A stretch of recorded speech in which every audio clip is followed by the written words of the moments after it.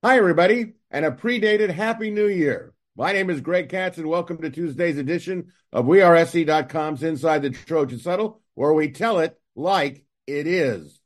Friends, Inside the Trojan Huddle is a game-like panel discussion that is posted each Tuesday during the season. The huddle features WeAreSC columnists, staff writers, and historians. We first start off with the pregame show, where we introduce our panel members for this edition of Inside the Trojan Huddle. So let's meet them. A WeAreSC columnist who writes WeAreSC.com's The Monday Morass, Yay or Nay, and Sunday Takeaways. In addition to regular season football and basketball reports, he also hosts his own podcast show entitled Locked On USC. That's Mark Culkin. The editor-in-chief of WeAreSC.com, columnist, national recruiting guru, producer, and moderator of WeAreSC's Friday's Four Downs video show and Five Things video show, which is posted on YouTube and WeAreSC.com after each and every USC football game, home and away. He's a graduate of USC. That's Eric McKinney, a former William Jewell College defensive back and WeAreSC columnist who writes the popular WeAreSC.com column Musings with Arledge and the well-received Musings with Arledge solo edition. He's a graduate of the USC Law School. That's Chris Arledge. And a weekly WeAreSC.com columnist who writes Fridays, the obvious, not so obvious, from the press box, IMHO Sunday, through WeAreSC.com travel guide, and an active member of the Football Writers Association of America, your moderator and producer of Inside the Trojans Huddle. That's me, Greg Katz. Folks, if you enjoy WeAreSC.com's Inside the Trojans Huddle, we thank you and strongly encourage those of you watching on sites like YouTube. Click on the like and red subscriber buttons. Is greatly valued, appreciated, and it is free. You can also listen to Inside the Trojans Huddle on most available podcast sites. And friends, speaking of WeAreSC.com, we're offering first-time subscribers a special of $1 for 1 month. If you're not already a full premium subscriber, you don't want to miss the USC football website that really does tell it like it is. All right, let's kick this baby off. Friday has come and gone. Saturday has come and gone, but what's not come and gone is what's upcoming, and that's Wednesday. The Trojans play the Louisville Cardinals in the DirecTV San Diego Holiday Bowl at Petco Park. Kickoff is at 5 p.m. Pacific time, and the game will be televised on Fox. Trojans enter the game unranked with a 7-5 record, which includes a final 5-4 record in the Pac-12. The Holiday Bowl will be USC's 57th all-time bowl appearance.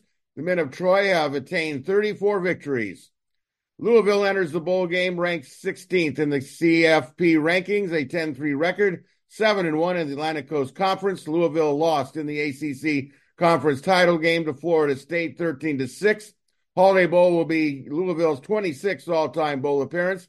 Cardinals hold a 12-13 post-game record.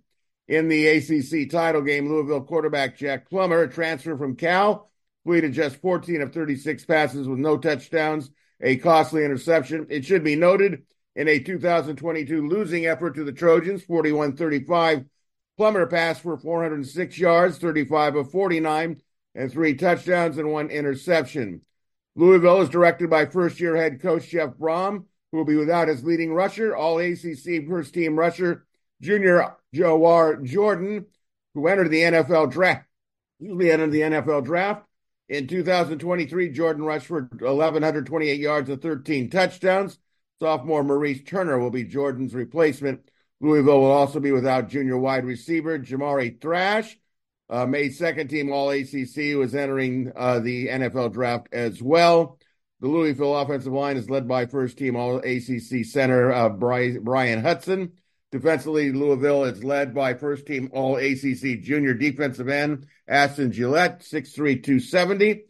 And during the regular season, the Trojans averaged 41.83 points on offense, while Louisville allowed 19.69 points per game. Offensively, Louisville averaged 30.92 points per game, while the Trojans' defense allowed 39.42 points per game. So, panel, there is the foundation of the two teams. Your assessment of what to expect, see, and want to see in Wednesday's Holiday Bowl. What's cooking, Mark Culkin? Lead us off. So, Merry Christmas and early Happy New Year, everybody. I'm at the airport, so if my sound quality is bad, I apologize. Look, Greg, you laid it out there. It's going to be a game of who's playing, and especially on USC side. I saw a picture of them out there at I think they were touring the USS Abraham Lincoln. It looked like a travel squad team. So, look, we know Miller Moss is starting our quarterback, and we know that Todd Washington and Austin Jones are going to be there for some veteran experience leadership at the skill positions. After that, after those guys get a few touches, and I'm not talking about Miller Moss, I'm speaking specifically about Austin Jones, Todd Washington. I think you're going to see the youth brigade from USC take over in this game, specifically on offense. Caleb Bullock isn't going to be available on defense. He's going to the NFL draft. So we're going to see a bunch of new safeties. Max Williams, this will be his last game. I don't know what to expect overall. I think it's going to probably be a little bit of a choppy, sloppy game to begin with. USC hasn't played in, a month? So bottom line, I think USC eventually will score somewhere between 30 and 40 points. Jack Plummer, who had a really bad conference championship game against Florida State, is probably going to bounce back since it's USC's defense. I don't think he's going to have a 400-yard game, so somewhere in between 250 to 300 yards. And I think USC will pull this one out by 2 points. I don't know what to anticipate because I don't know who's playing. That picture was what did they say? A picture's worth 1,000 words. That picture from the Abraham Lincoln was amazing when I looked at it. Just amazing. Eric McKinney, what do you say on this game? I think what we've learned, what we know about bowl games is that we don't know much about bowl games. What's happened now with players opting out and who knows what your motivation is and who knows who's going to be there. You just have no idea what the teams are going to look like. I mean, Louisville, they had a chance to go to a New Year's Six Bowl by beating a Florida State team that you assume they thought they'd beat without a quarterback. And so they may be down a little bit. They're missing their best running back, best wide receiver. I think the thing that separates these two teams, Louisville's defense is pretty good, and it feels like they've got some guys at all three levels that won't play in this one, but all kind of deep depth guys. Their stars on defense are still going to play, and I think they're going to make it really tough for a USC offense that, again, has a bunch of new pieces there. I think the USC offensive line is going to benefit from that long break that they got, the practice time, all of that, getting healthy, playing together. So I think that group is pretty good. But 6 weeks off, I mean, November 18th was the last time this offense had to play. A new quarterback that they don't, won't have Brendan Rice, won't have Mario Williams. There's guys that won't play for them. I expect maybe a pretty choppy offense from USC in this one, going against a really good, strong Louisville defense with some guys that can get after the quarterback. I think Louisville, last I looked, was 7 points favored. I think that probably sounds about right to me in this one. But I am looking forward. You have to look forward to the young guys for USC getting a chance. I mean, that Miller Moss is going to get a start. I think at running back, the two young guys there. The wide receivers, I think Deuce Robinson and Jacoby Lane are going to be really fun to watch. Mekhi Lemon in that group too. And then, defensively, again, you want to end the year more positively than you saw early. I think it's the effort and kind of what can you take maybe into the off season. But again, I think you're expecting a pretty significant change just in terms of the entire program from the end of this year to the start of 2024. Chris Arledge, agree, disagree?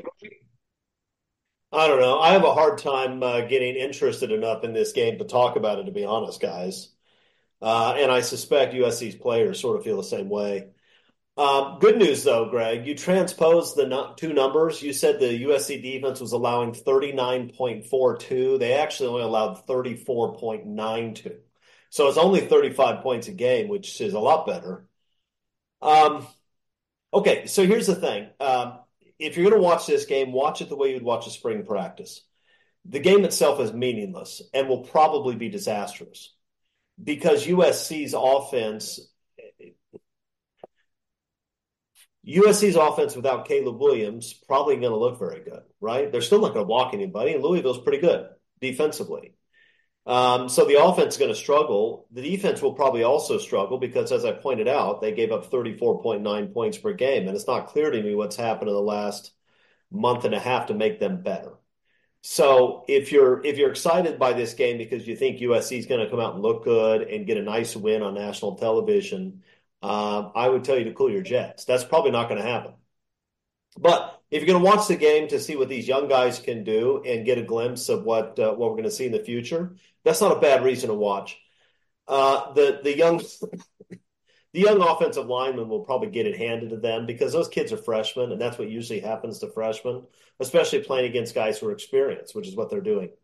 But I don't know. Deuce Robinson, Zach Branch, getting the football a little bit. That sounds like fun. The freshman backs getting the ball. That sounds like fun. So, take it for what it is. This is not an important game. And don't pretend that it is. Greg, I know you're going to disagree with me. It's not an important game.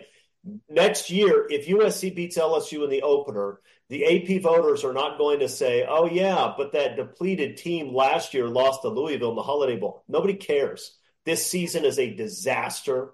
It's going to be a disaster whether they win or lose. So what I'm hopeful is that we won't have any injuries and we'll see some nice performances from the young guys and we'll get some reps for those young offensive linemen because those guys are going to need reps. Some of those guys are going to have to step in and start next year.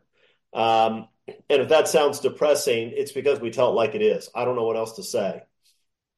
Well, I'll add for Chris real quick because this is a positive thing. USC's pass defense, secondary, been terrible, right? Louisville is in the same neighborhood. They rank 120th in explosive plays given up. So maybe there's a little bit of hope. Well, I'm now pumped up, Mark. Thank you. It gives me we're in the holiday season, so I'm very happy to give to Chris that he's wrong. I think it does make a difference about the end of the season. I think a record of 7-6 and maybe 8-5, maybe cosmetic, what have you, but I think it does make a difference. I'm actually looking forward to the game because I think when youth plays, they're excited to play. Even if they don't play well, they'll play excited. That's a big step compared to what we saw with SC and UCLA when SC could care less about playing against the Bruins, which is understandable when I think of how many mercenary players USC had on their roster this last season who probably were only figuring it, well, I'm one and done, and then I'm going to the NFL. But I think that these players, especially because of Miller Moss, he wants to be a USC Trojan. I think there are definitely younger players that want to turn this thing around and be SC players. I think Lincoln Riley was spot on in saying it. We want to get players that want to play. Well, let me tell you, Wednesday night will show us that you want to play. Win or lose, just play hard, make the Trojans proud, fight on, and let the chips fall where they may. I got a feeling they're going to come to play. I don't know if that's going to be enough to win, but I don't know. I think Louisville, if you can sit there and lose to a Florida State team that doesn't have their quarterback in a big game, and you had all your players intact for that one, I think maybe we're giving Louisville a little bit more credit than they deserve. I mean, maybe they'll come out on fire. I don't know, but I don't think SC is gonna die like a dog on this one.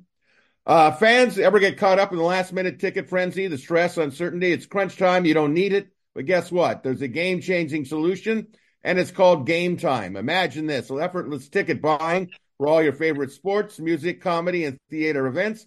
For more frantic searches, no more frantic searches. Game Time is your ultimate ticket buddy. Sounds good to me. Want perks? How about incredible deals on last-minute tickets and rock-solid best price guarantee? Say goodbye to ticket anxiety. Hello to sheer joy of being in the moment. USC football will play on Wednesday night at 5 p.m. Pacific in the DirecTV San Diego Holiday Bowl. A reminder, you can still get great Game Time ticket buys for the game against Louisville, and that's ones at Petco Park. And a reminder, also check out Game Time for the best ticket values for USC basketball games at the Galen Center. Check out Game Time tickets after watching or listening to today's Trojans Huddle. You can also head to Game Time for Rams, Chargers, Lakers, and Clippers tickets for all your LA teams. And don't forget those concerts as well. Flash deals, easy access, seat view images, unbeatable best price guarantee, event protection. Game Time has it all from sports to rock concerts. So here's the deal. Head to GameTime.co. That's GameTime.co. That's not .com. Download the app, create an account, use code Trojans for $20 off your first purchase. Ready to dive in? As for buying tickets, it's easy as tapping on your phone. Tickets are sent straight to your phone. Again, download the Game Time app, create an account, use code Trojans for $20 off. Terms apply. Create an account, redeem code Trojans for $20 off on your first purchase. Download Game Time today. Last minute tickets, lowest price guarantee. All right, moving on to the second quarter, early December signing period analysis. Trojans completed the early signing period with 19 signatures. Quick rundown on the signees. Offensive lineman Jason Zamidella from Clearwater Academy, Florida.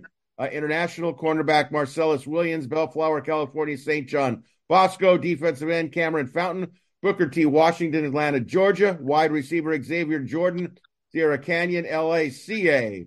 DL Carlin Jones, Bay City, Texas. Linebacker Elijah Newby, Cheshire Academy, Connecticut. Safety Marquise Gallegos, Sierra Canyon, West Hills, California.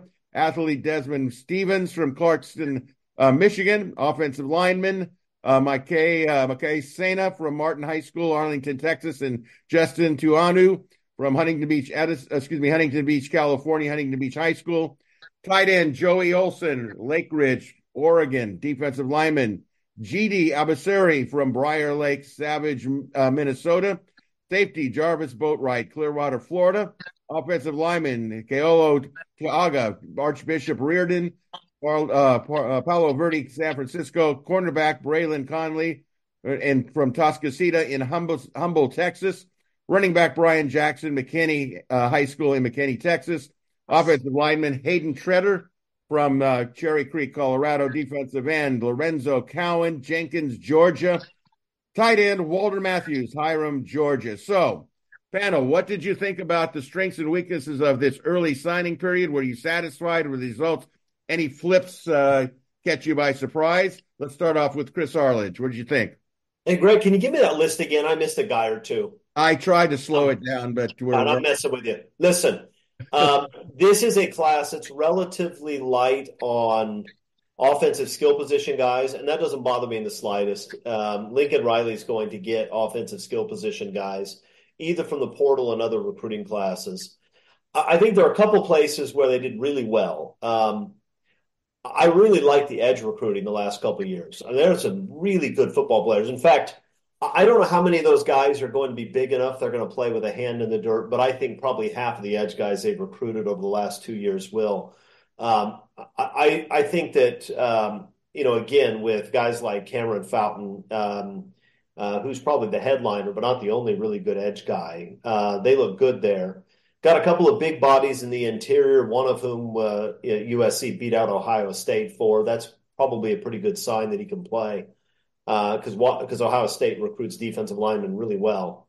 So I'm excited about that. I actually like the offensive line class. I think there are a couple of guys who are probably going to be in a position to play early. And then you've got maybe three guys who are athletic and have big frames who I think are promising. So that looks a lot like last year's offensive line class. So again, 2 years in a row with a pretty good offensive line group. I'm excited about that. Mark, what excites you? Wait, whoa, hey. Oh, you're not done. I'm sorry. It's it's the 30-minute minimum with Chris. Were you cut? I mean, I'd only been talking like 2 minutes, I think. We'll come on. You never talk for 2 minutes. Well, I was going to talk for more. Here's the thing that we need to understand. USC is not in a position to compete for the guys who want big NIL money right now. And so they're not going to get those guys. But if the Trojans are bringing in a lot of big bodies on the offensive and defensive lines, I think ultimately they're going to be all right. You can always pull a quarterback, sorry, Mark, or a running back or wide receiver out of the transfer portal and be okay. What you can't do is build an offensive line pulling 2, 3, 4 guys and throwing them together. So I think in light of USC's inability to compete with the Oregons and Texas A&Ms of the world with NIL money, this is the sort of class that Lincoln Riley should be putting together, and I'm overall pretty satisfied with it.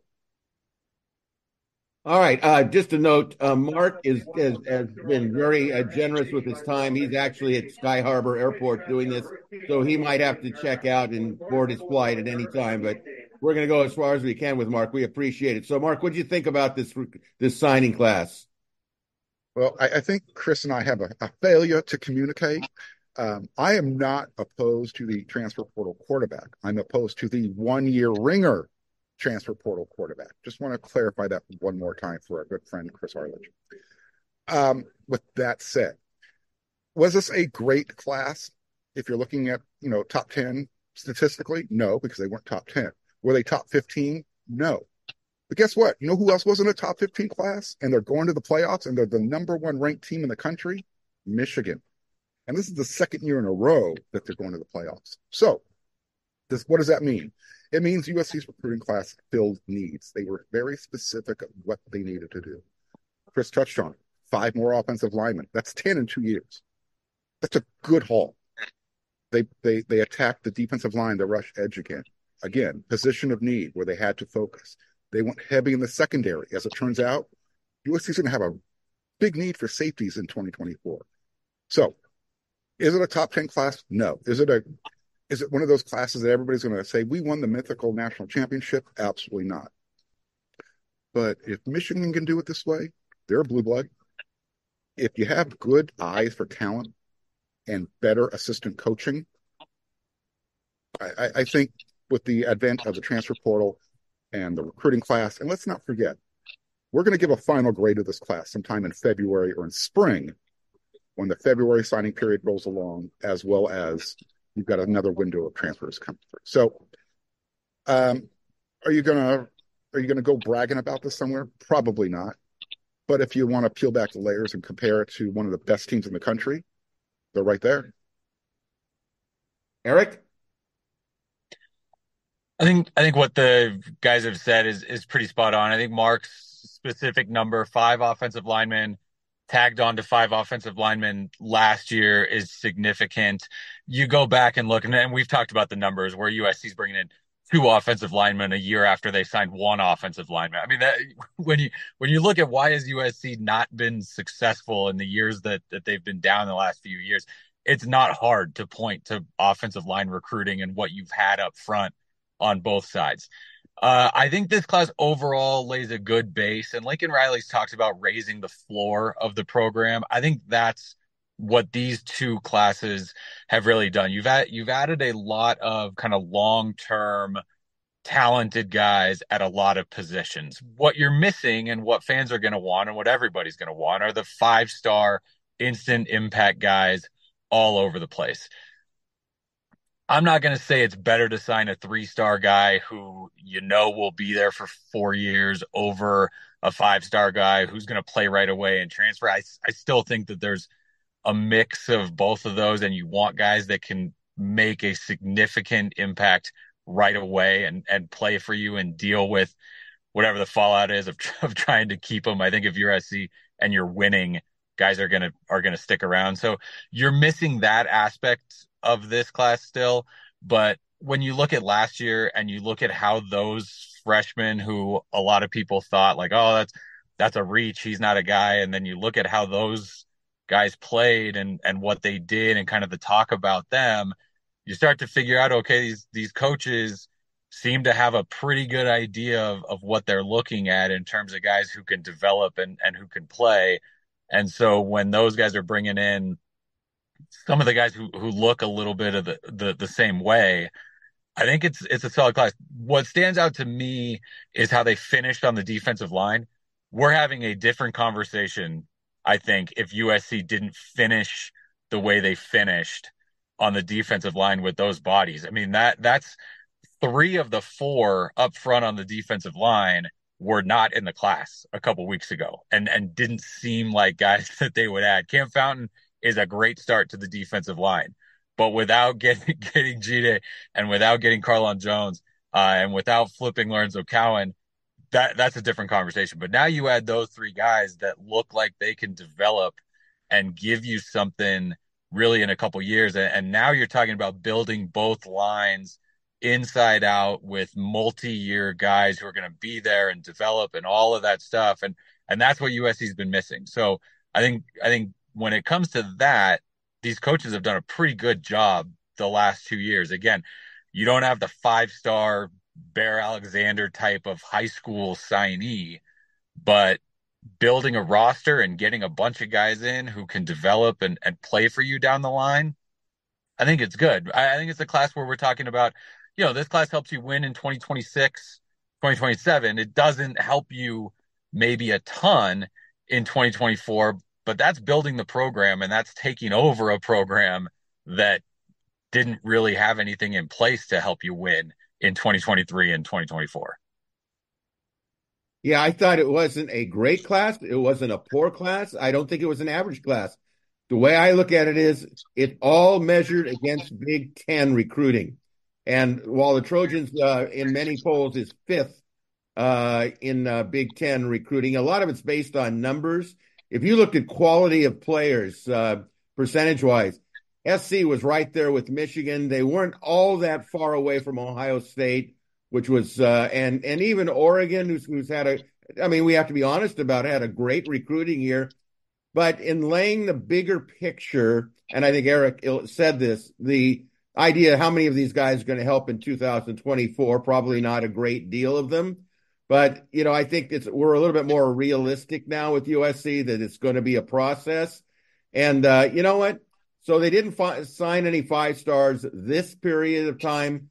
But if you look at if you're going to go by a star system, there was a heck of a lot of 4-stars. Almost seemed like everyone was a 4-star, and I'll take the 4 and 5 stars. There is a big difference in quantity, quality, and probably the chance that they're going to succeed. So I liked it. I think Mark made a good point. It's going to be what happens in February and heading into spring, and it's the rosters are fluid. But overall, they made a nice comeback with the defensive linemen in the last couple of weeks. So let's move on to halftime. Panel, SC has had many, many bowl memories in its history. What is your favorite USC bowl memory? And it could be win or losing. Eric, what comes to mind? Oh, the Northwestern Rose Bowl. We sat pretty close to Keyshawn Johnson's mom in that one, and that was a fun experience as he had a big day in that one, and USC won. That one jumps out. That one jumps out pretty quickly. And guys, I didn't pick a loss for a game memory, which I think is the first time in a while that I've gone with a win. You're being way too kind. Chris? So the good and the bad were back-to-back years, the Oklahoma Orange Bowl and the Texas Rose Bowl, but those are a little bit boring because we always talk about those games. I'm going to go with a different one. I'm going to go with the 1985 Rose Bowl against Ohio State.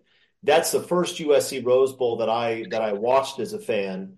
Ohio State was a top 5 team. They had Keith Byers and Mike Tomczak and had a big play from Byers on the first play of the game. But USC fought back, played really well defensively, and got the win. And so that was a game that has always been meaningful to me because it was the first Rose Bowl I saw USC win. All right, Mark, what comes to mind? Yeah, so I'm going to go with a win and a loss, and they're both from the Rose Bowl. I'm going to take Matt Bormeister. Give me that walk-off kick field goal winner. Good one. That was kind of fun. I mean, when you think about where USC was in that game, then all of a sudden they're behind, and then all of a sudden they're running off the field to win. That was maybe one of the more exciting things and I've attended a lot. And the other one, still haven't watched the replay, and it still breaks my heart to this day,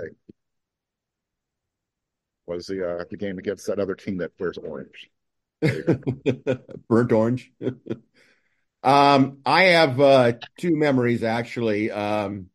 Very quickly. Obviously, I thought the Rose Bowl against Northwestern was really a lot of fun because Northwestern was a Cinderella team. And the reason it's one of my favorite memories is I was the public address announcer at the Rose Bowl for that game, which was a big thrill for me and my family, and probably the best game I ever did public address. When you have 100,000 or 95,000 there, and you have all your friends there, and so it was really exciting for me. But I think the one that comes to mind for me, and because I'm an old guy that knows nothing about football, as we all know, it was probably 1975 Rose Bowl game where SC came back, and Pat Hayden, when he was on the positive end of the world of USC, hit Shelton Diggs on a 2-point conversion against Ohio State. They clinched a national championship. That was so intense.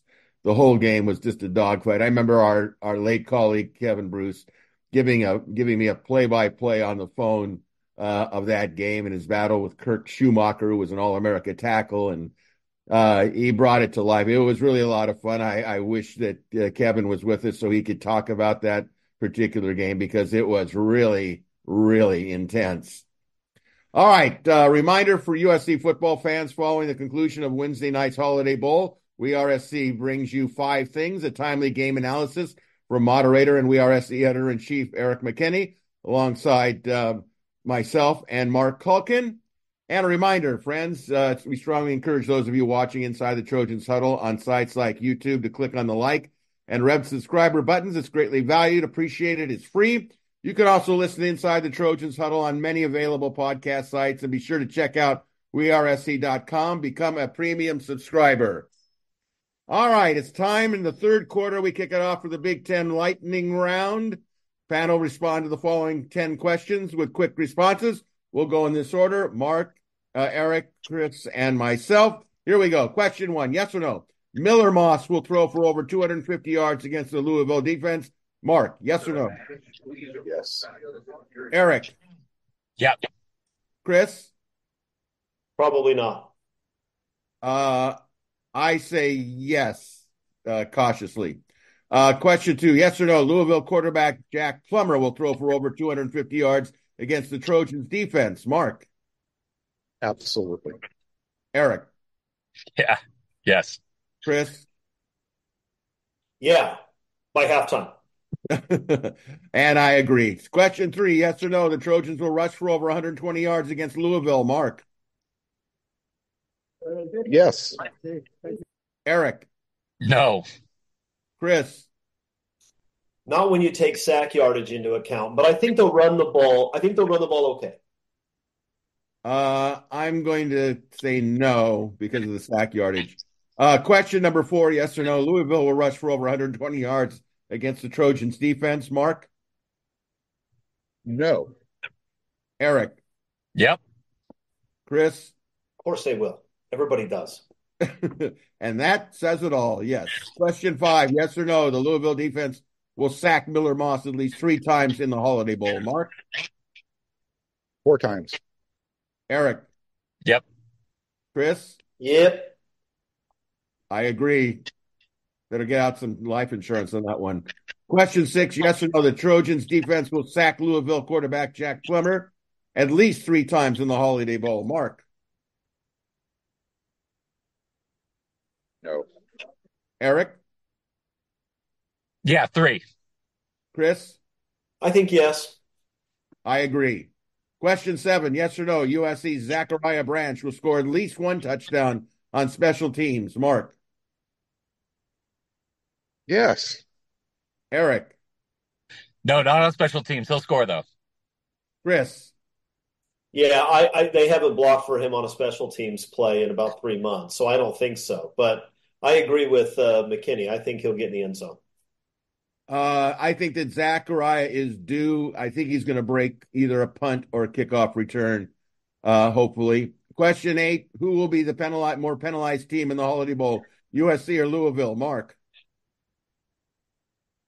Oh, wow. Because I don't know where Louisville ranks, I'm just going to say USC because they deserve it. Eric? Yeah, sure. USC. Chris? I'm going to go with the Cardinals on this one. Wow. Yeah. I'm gonna say USC. It's kind of a bold tradition that they do that, but that's not always bad because that means they're if they're being physical about it. Question 9, yes or no? Attendance for the Holiday Bowl will be above 35,000. Mark? Absolutely. Eric? No. Wow. Chris? Yes, there has never been a Holiday Bowl that had less than 35,000. There's only been one in its history that had less than 40. So I think they'll get over 35. Okay, and I think it'll be above 35,000, but I think it only holds 42,000 for for football. Question 10, the bonus question, fill in the blank. My main holiday season dislike is what, Mark? Being alone. Wow, that was deep. That's the saddest thing I've ever heard. Chris, say something witty and smart. Can you think of I can't. Can you think of anything worse? I want to give him a hug when he's in the airport. I can't. Wow, that was heavy. Eric? What? Why a negative thing? No, I don't have any holiday season dislikes. Oh, come on, Eric. He's got to be at least one. Well, I don't know. I don't know what you want me to say. Eric, you're sitting in a car when it's 5 degrees outside. That we had to wait 6 weeks. We had to wait 6 weeks for a USC game. Now that is a dislike. Chris? I think they start playing the Christmas music way too early. And then by the time it gets to Christmas, you've heard that Mariah Carey song 1,000 times. And so that's one. My second is I ended up at the mall quite by accident like a week ago. And I didn't enjoy that. I had a hard time parking. There were lots of people. But other than that, I was very up on the holidays, like McKinney is. Okay, I don't like that they start the holiday season before Thanksgiving. It just seems like sacrilege to me. I like a little build-up, but not that big a build-up. That's a little bit too much for me. All right, so we're moving right along here, and we need to light the ceremonial torch, the Coliseum torch that we have. Eric, do you have the heater on? Anyway, we're lighting the ceremonial torch. For those of you not familiar, and you Big Ten fans have got to learn this. Between the third and fourth quarter, they light up the Coliseum torch, the Olympic torch, and we're doing that in honor of every broadcast for WeAreSC. So while the torch burns a little bit, a reminder to all you recruitaholics, don't forget to watch WeAreSC.com's weekly recruiting video show, Recruiting Roundup, with nationally respected Scott Schrader, the best in the business, host Dylan Brazier, and a reminder as well to watch Friday's 4 Down show with moderator Eric McKinney along with myself, bringing you the latest info on USC's next opponent, and sponsored by Prize Picks. So with that in mind, we're into the fourth quarter, which means it's time to take some viewer questions and answers from our esteemed WeAreSC panel. So this is an open forum, so panel, jump right in if you think you got the answer. Let's start off number one. Question from Scott in Gilbert, Arizona. Hi, panel. Once bowl season is done, do you think the NCAA will make immediate changes to the recruiting calendar for 2024? Personally, I'd like to see the transfer portal signing period start in mid-January after the playoffs are concluded and high school signing day go back to February. Comments? I don't know where they are with that, but I would agree, and I think most people involved in college football would like to see some kind of fix to the recruiting calendar. There's way too much going on in early December right now.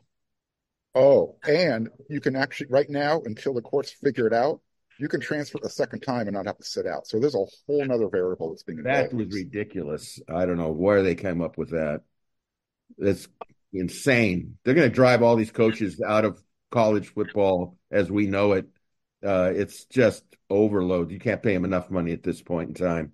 The big football powers need to just break away from the NCAA, set up their own situation, come up with rules that make sense, and you can't count on the NCAA to do anything right at this point. That's Amen. just what it is. Absolutely. Question 2 from HUD in San Diego. Happy holidays, guys. Question: other than the obvious positions of quarterback, interior, defensive lineman, what 2 other positions are the most critical to upgrade for next year in the Big Ten? Comments? The offensive line has to play a lot better, especially if you're not going to have a guy like, it was tough to protect Caleb Williams. If it's tough to protect Caleb Williams, I don't know what you do with just about anybody else back there. They have to get substantially better. Totally agree. Question 3 from Keith Vance. Question: are there any high school targets that are in our radar that didn't sign on early signing day? Any names that come to mind? Eric, this is all you. No, I'm honestly drawing a blank right now. I knew you guys were going to come to me. It's something we'll dig into, but nobody coming to mind right now. I know there were a couple that held off and that USC will keep chasing. Question 4 from SC the One in Orange County panel. These are 3 quick questions. If we've already answered some of them, we'll just skip over it. Who will start in the secondary in the Holiday Bowl? We'll take that one first.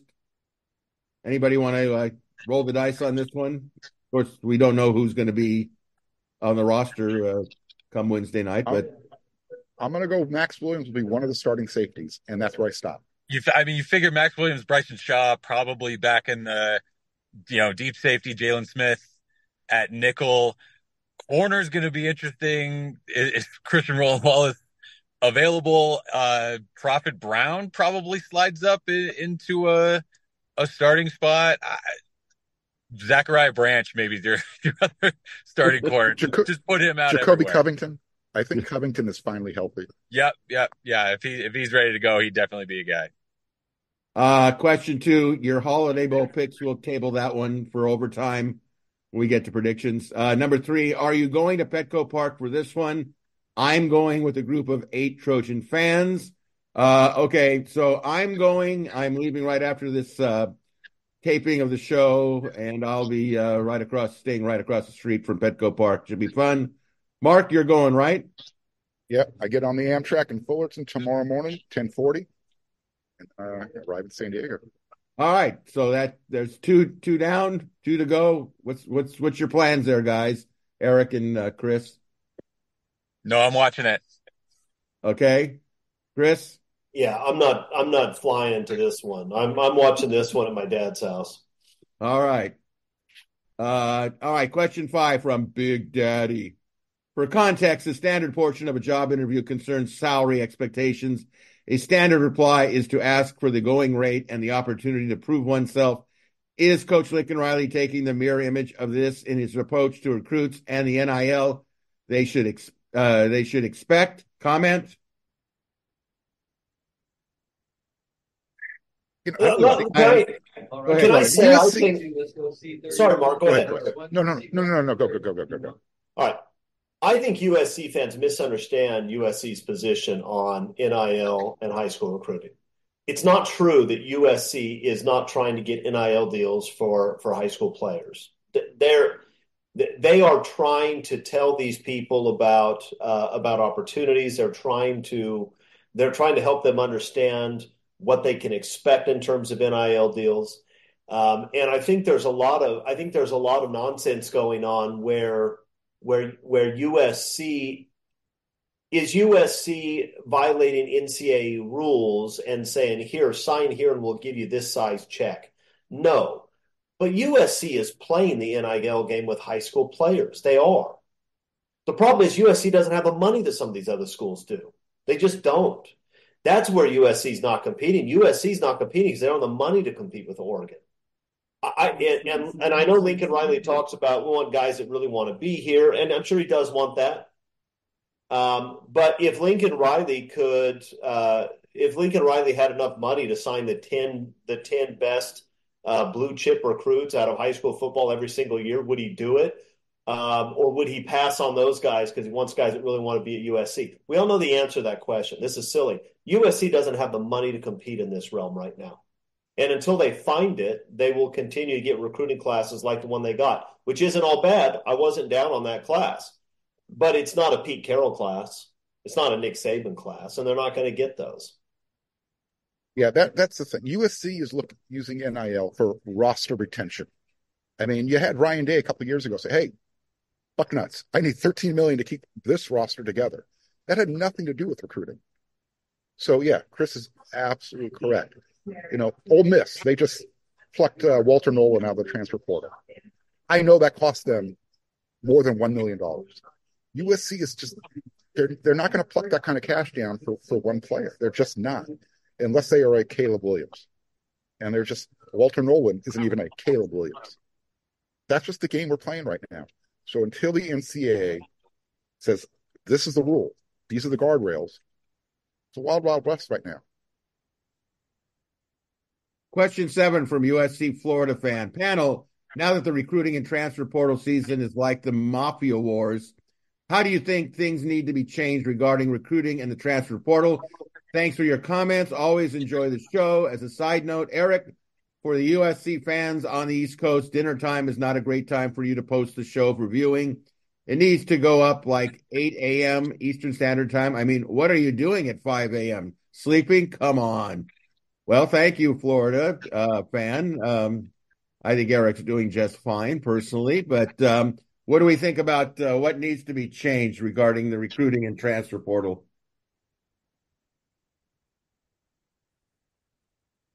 I don't have a huge issue with guys being able to leave and do a transfer. I always try to side with players when it comes to this kind of stuff. I mean, nobody, a coach will take a new job and then sit there and talk about how crazy it is that players can transfer and move everywhere. And that's been the case forever from coaches. I also don't really have a problem with players getting what somebody feels they're worth. I mean, we've certainly heard stories about players asking for a ridiculous amount of money. And if someone gives it to them, then great. I think it's starting to settle down a little bit in terms of all the schools kind of understanding, hey, we don't have to give these guys what they're asking. There's probably a number that more schools are comfortable with. I think the timing of it, again, is something that you need to address. It's tough on the high school players when you've got them needing to make a decision and then transfers being brought in potentially over the top of them, and they don't kind of know exactly what they're signing up for at this point. But in terms of guys being able to get that, I think that one-time transfer, the two-time, the three-time, guys being able to go year to year to year to year, that makes it really tough on everybody. The one-year transfer, and again, however people want to use their NIL, I'm not going to sit there and yell and scream and make it so that players have to, sign long-term deals or not get what the market says they're worth. I think. Go ahead. I'm going to go first this time, Chris. I think we are literally at the edge of the table right now. We are the next step. You're going to have to make these players employees of the university. The NFL doesn't even have it as good as the college players. They sign a contract, they're locked in, and if they sit out, they don't get paid. You have to put some sort of rules, regulations, guardrails into play here. Otherwise, you've got high school players like a 5-star plus Malachi Nelson, who, you know what? He got paid. We know USC paid him, but it wasn't good enough. So he's off again. You need to, if the college players are going to see themselves as the minor leagues for the NFL, as Chris said earlier in the show, let's break it off. Let's find a commissioner. Let's make these guys employees, teach them how to pay taxes, and teach them how, if you're going to put on the big boy pants, let's play big by big boy rules. I do want to weigh in on this. I think that if they made the players employees and they had collective bargaining, then I would have no problem with whatever restrictions the two sides agree to. Under those circumstances, the players would also be sharing in the revenues in a way that they don't now. And let's be honest about something. The players are getting NIL money now, but they still don't get even a penny of the revenues that college football generates, and the revenues are enormous, right? In the NFL, where they do have a salary cap and they have restrictions on free agency and the like, the players also get 50% of the revenues. College football players get none. And I think there are lots of reasons why the transfer portal is a good thing for players. One, in addition to the ones Eric mentioned, it brings some accountability, actually. Look, these college coaches, the good ones, are really good salesmen. They tell players what they want to hear, and they land them. And in the old days, the players are just stuck. You're my guy. You're going to be a superstar here. I think you're going to be playing early. Then he shows up. There are 4 guys better than him, and he has to sit for 3 years. Now, is it a problem to sit for 3 years? Maybe not. But it is if you weren't told the truth when you showed up. And these college coaches don't tell the truth. You know how I know that? because every salesman in the world doesn't tell the truth. There's at least some accountability when the players show up and they say, wait a minute, all this stuff that you told me is not true. I'm going to go somewhere else. You also have the flip side of that, which are guys who are undervalued in high school. They can't play at the highest level. And so they play, a kid that goes to Bowling Green and is a superstar in all conference as a sophomore. Why shouldn't he go somewhere else? He's there by accident because the college coaches weren't good enough to project what kind of player he was going to be. And I'm not convinced that we have to do something about players jumping around. Look, every other industry in the world works. If there's a lawyer that's really good and he wants to jump firms every year, he can. Surgeons can do it. Architects can do it. People can go wherever they want in every industry.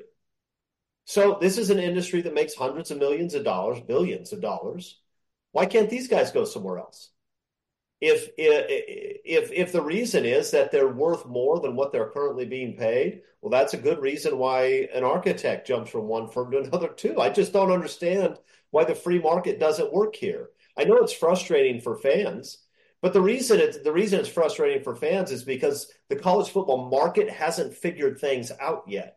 But in other markets, you get enough stability that companies can continue to operate and operate just fine. So I'm just not that worried about it. I think we are going to see collective bargaining, and I think it will be fine. And I think the players will get enough value out of it that what they're giving up will still give them a fair deal. But right now, I don't know that the players have a fair deal. I mean, Lincoln Riley's making $12 million a year. USC's making a fortune, pays for all their other athletic programs. Kirk Herbstreit makes a bunch of money. ESPN makes a bunch of money. And the kids that are helping, the actual workers who are helping to generate all this money, they don't share in any of the revenues. That's not fair either. So I just don't. I'm not that worried about what we're seeing. I think it will settle down with time, and the market will start to make sense. It's just things are so new that it's a little bit crazy right now. I'll make mine brief. I think the whole system sucks. I think we've lost the student athlete thing. Do you want minor leagues? Create a super division. It seems to me that everything's so out of whack that it's college football, for God's sakes. It's not the NFL. It shouldn't be the NFL. Guys should go to school at least to try to get a degree. I know that's old school, and many of you will go, grow up. You're living 50 years ago. But a part of it is because they've deviated from it. And who's making how much money? Look, at some point in time, it's just out of control. It already is. But that being said, question 8 for Troy 70. Is SC waiting for NCAA spring changes on NIL? Elite linemen are going to the highest bidder. I think that we can probably agree on some of that, right? I don't know what USC is waiting on, but elite linemen, like elite everything else, are going to the place they get the most money for the most part. They're not paying $2 million. That's what other people do too. Well, they're not going to pay $2 million for one player either. No, USC doesn't have the money to do it. They don't have the money to do it. I don't believe for a second it's a philosophical thing. I think if Lincoln Riley could have landed Walter Nolan, he probably would have. I don't think he didn't get him because he thought he's not going to be sufficiently committed to USC. If he could have a guy in the interior that dominates alongside Bear Alexander, he'd get him. He doesn't have the money to do it. That's the truth. I don't think you're going to get an argument from that one. All right, our last question, number 9 from Romy in Huntington Beach. I think it's an open-ended question, but I think it's a short answer with maybe a short explanation. Panel, are we going in the right direction? I assume that's the SC football program. I'll say this.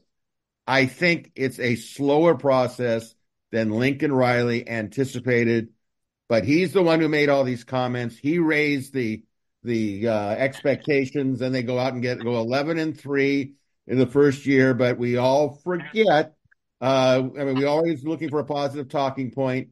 The last 2 games of his first year, there were losses. They were like really not good losses, and it put things in perspective. I think that they are, but I think we're going to really have to be patient going into the Big Ten. That's going to be really competitive, especially with Oregon and Washington joining the the fracas, if you will. How do the rest of you feel about it? Are we going in the right direction? I think so. Go ahead, Eric. I think so. I think winning that Oregon State game, winning the way they did, getting that soft schedule in 2022, I think set unrealistic expectations for where the program was at that time coming out of I don't know if you're going to call 2021 rock bottom, but it's close to as bad as USC has been, I think, health wise as a program for a long time. I think all the kind of smoke and mirrors of that defense that year and then Lincoln Riley deciding to hold on to Alex Grinch. So going in a different direction defensively immediately puts you on a better trajectory than where you were then. I think what USC, again, what they've added along the offensive line and the defensive line, that is a great way to tell. I mean, it's almost like looking at a baseball team's minor leagues, right? How good are you? How deep are you with youth on those lines to project forward? That gives you a good sense of kind of health of your program. And I think where USC sits right now in that is better than they were a couple years ago. Again, I think Lincoln Riley wasted time. He wasted time in terms of the rebuild with this 2023 year. It didn't need to happen the way it's happening now. I think maybe if he gets rid of Alex Grinch last year, you have all this chaos last year, and now Caleb Williams' final season at USC is under all these changes and who's here and what's going on. And so in order to kind of smooth that out, you just try to hang on to as much as possible. But it puts you in this situation now. I think if you can kind of gather yourself and move forward here, you get a better sense of kind of where you are as a program. And I do think looking forward, there are some positives going forward. You're going into a conference with Washington, with Oregon, with some teams already established there that things are going to be challenging. But I do think, again, what he's doing specifically defensively with the coaches added this offseason, at least, you haven't seen any kind of results at this point, but it tells me a little bit, at least a little bit, he is concerned and wants to find some success on that side. And I think that's what you needed to see to at least have any kind of sense and any kind of hope that, yeah, he can be good at USC and this can be a really good program again. Yeah, look, all three of those defensive assistant coaching hires, I think, were fantastic. I mean, that is a much better defensive staff next year than it was the last 2 years. Lincoln Riley never should have brought Alex Grinch with him. I don't understand why he thought Alex Grinch was the answer when he came from Oklahoma, much less keeping him 1 year. Those were unbelievable screw-ups, and it's done a lot of damage to the program. It's done a lot of damage to Lincoln Riley's reputation. But the defensive staff next year is a much better staff. And I think that USC is going to have a massive improvement. I don't know if they're going to be a top 10 defense. I'm not crazy. But I think they're going to line up and play hard and play smart and tackle people. I think they'll do all those things. So if USC can start to play pretty good defense consistently, then USC is going to be a problem for a lot of those Big Ten teams because Lincoln Riley is still going to be an appealing destination for quarterbacks and receivers. They're doing a good job recruiting big bodies along the offensive line, and a lot of them. If they start to play good defense, they're going to be a problem. And I don't know they're going to be a great team this coming year. We still don't know what the roster looks like, but that schedule's just so bad. I mean, it's so bad. So next year's a year you can go 8-4 and play pretty decent football, I think. But I do think that they're finally headed the right direction, and I am cautiously optimistic long term that this will work out. All right. A reminder again, if you have questions or comments for our panel, go to the WeAreSC members message board. Click on the thread that pertains to Inside the Trojan Subtle viewer or listener questions. Let's go to overtime. First of all, Mark, how are you doing on time? Or do you need to get onto that plane? Not lining up yet. Okay. If you see me dip out, you'll know. Okay. All right, here we go. We're going to go over the remaining Pac-12 bowl games and throw in a semifinal game for the national championship. So let's begin with the Valero Alamo Bowl, number 12, Oklahoma, 10-2, 7-2, Big 12 versus number 14, Arizona, 9-3, 7-2, Pac-12. That's going to be Thursday night, 6:15 p.m. ESPN in San Antonio, Texas, Alamo Dome. Arizona's a 3-point favorite over Oklahoma. Chris, who are you picking? If there is any justice and any goodness left in the world, Arizona will beat OU. OU fans proved once again this week that they are the worst fans and maybe the worst people in the country.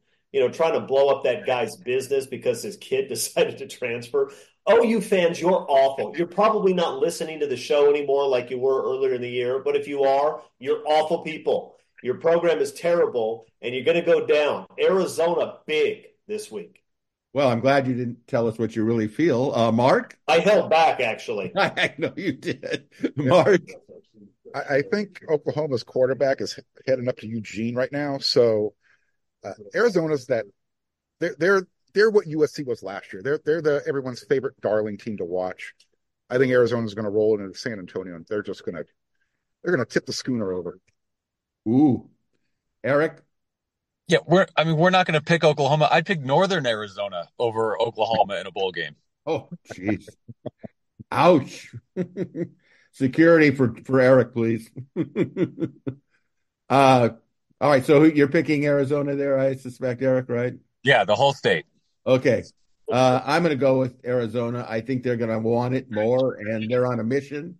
All right, Tony the Tiger Sun Bowl, number 16, Notre Dame, 9-3 versus number 19, Oregon State, 8-4, 5-4, Pac-12. That's Friday, 11 a.m., CBS, El Paso, Texas, Sun Bowl Stadium. Notre Dame's a 6.5-point favorite over Oregon State. Who wins, Chris?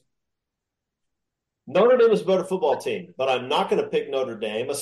Look, there are all kinds of reasons why I should. Notre Dame is better. Oregon State's losing their coach. Oregon State's being relegated to whatever they're going to play in next year. It's just a sad, sad time in Corvallis. But I think Oregon State wins, and I think Oregon State wins big, and they get a bunch of personal foul taunting penalties like in that other Notre Dame-Oregon State game years ago. And if so, then I'm going to enjoy it. I'm picking Oregon State 42-3. All right. Mark? Yeah, I just don't think there's a hint of Dennis Erickson on this Oregon State roster. So, yeah, I'm going to, as much as it pains me, it's going to be an Irish night, Irish day. Eric? Yeah, Notre Dame. I take the Irish. The Burbo Fiesta Bowl, number 8, Oregon, 11-2, 8-2, Pac-12 versus number 23, Liberty, 13-0, 8-0, Conference USA. Monday, January 1st, 10 a.m., ESPN, Glendale, Arizona, State Farm Stadium. Oregon's a 17-point favorite over Liberty. Chris? This is a stupid game. Liberty hasn't played anybody even halfway decent all year. I think their best win against New Mexico State twice. It's a terrible game. Oregon will win it easily, and I hate saying that because you know how badly I would love for Oregon to face plant against Liberty, but it's not going to happen. They're going to win by at least 3 touchdowns. Mark? I'm jumping on the David Pollock train. Go Liberty. Eric? Oregon. Yeah, or Oregon. It's not going to be give me liberty or give me death. You're going to get death, liberty. So Oregon will name the score. All-State Sugar Bowl, College Football Playoff, National Semifinal.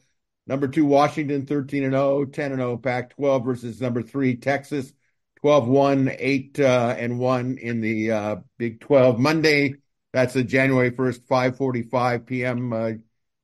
Game.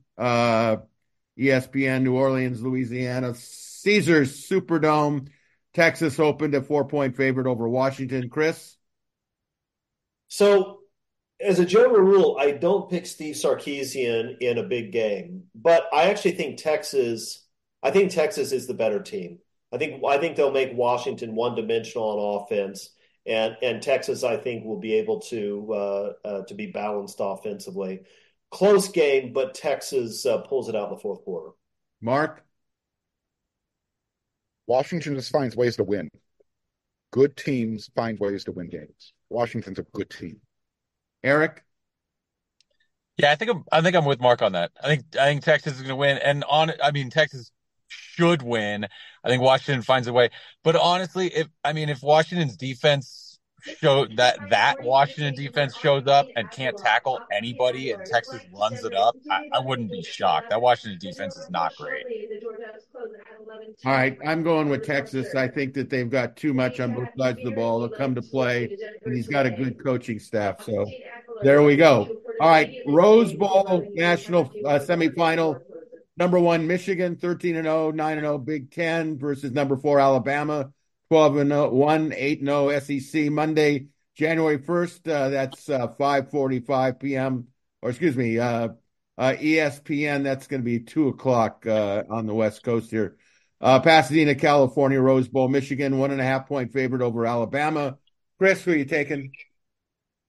I would like Michigan to win this game, but I do not bet against Nick Saban. I think Alabama has gotten better as the year goes on. I think they're more talented than Michigan, and I think they probably find a way to win. And I think honestly, I don't think it's going to be that close. I think Alabama wins by at least a couple touchdowns. Mark? Everything Chris just said. Eric? Yeah, they let Alabama in. Alabama's winning all of it. Yeah, it's going to be another Saban coronation at some point. And, of course, our Cardinal and Gold special, the Holiday Bowl, direct TV Holiday Bowl, USC 7-5, 5-4 Pac-12 versus college football playoff number 16, Louisville 10-3, 7-1 ACC. That's Wednesday at 5 p.m. Pacific time on Fox. Petco Park, Louisville is a 7-point favorite over USC. Chris? USC's been a mess the whole second half of the year. I don't really think that's going to change, losing the guys they've lost especially. I think they have trouble protecting Miller Moss. I think the defense plays like the defense has for most of the year. I think the Trojans are in trouble. I badly want to be wrong about this, but I think USC's in trouble, and I think Louisville covers that 7 points pretty easily. Wow. Mark? I said it earlier in the show. I got USC winning by 2 points. I don't ask me to pick a score, but USC wins by 2. Eric? Yeah, I think Louisville wins this one.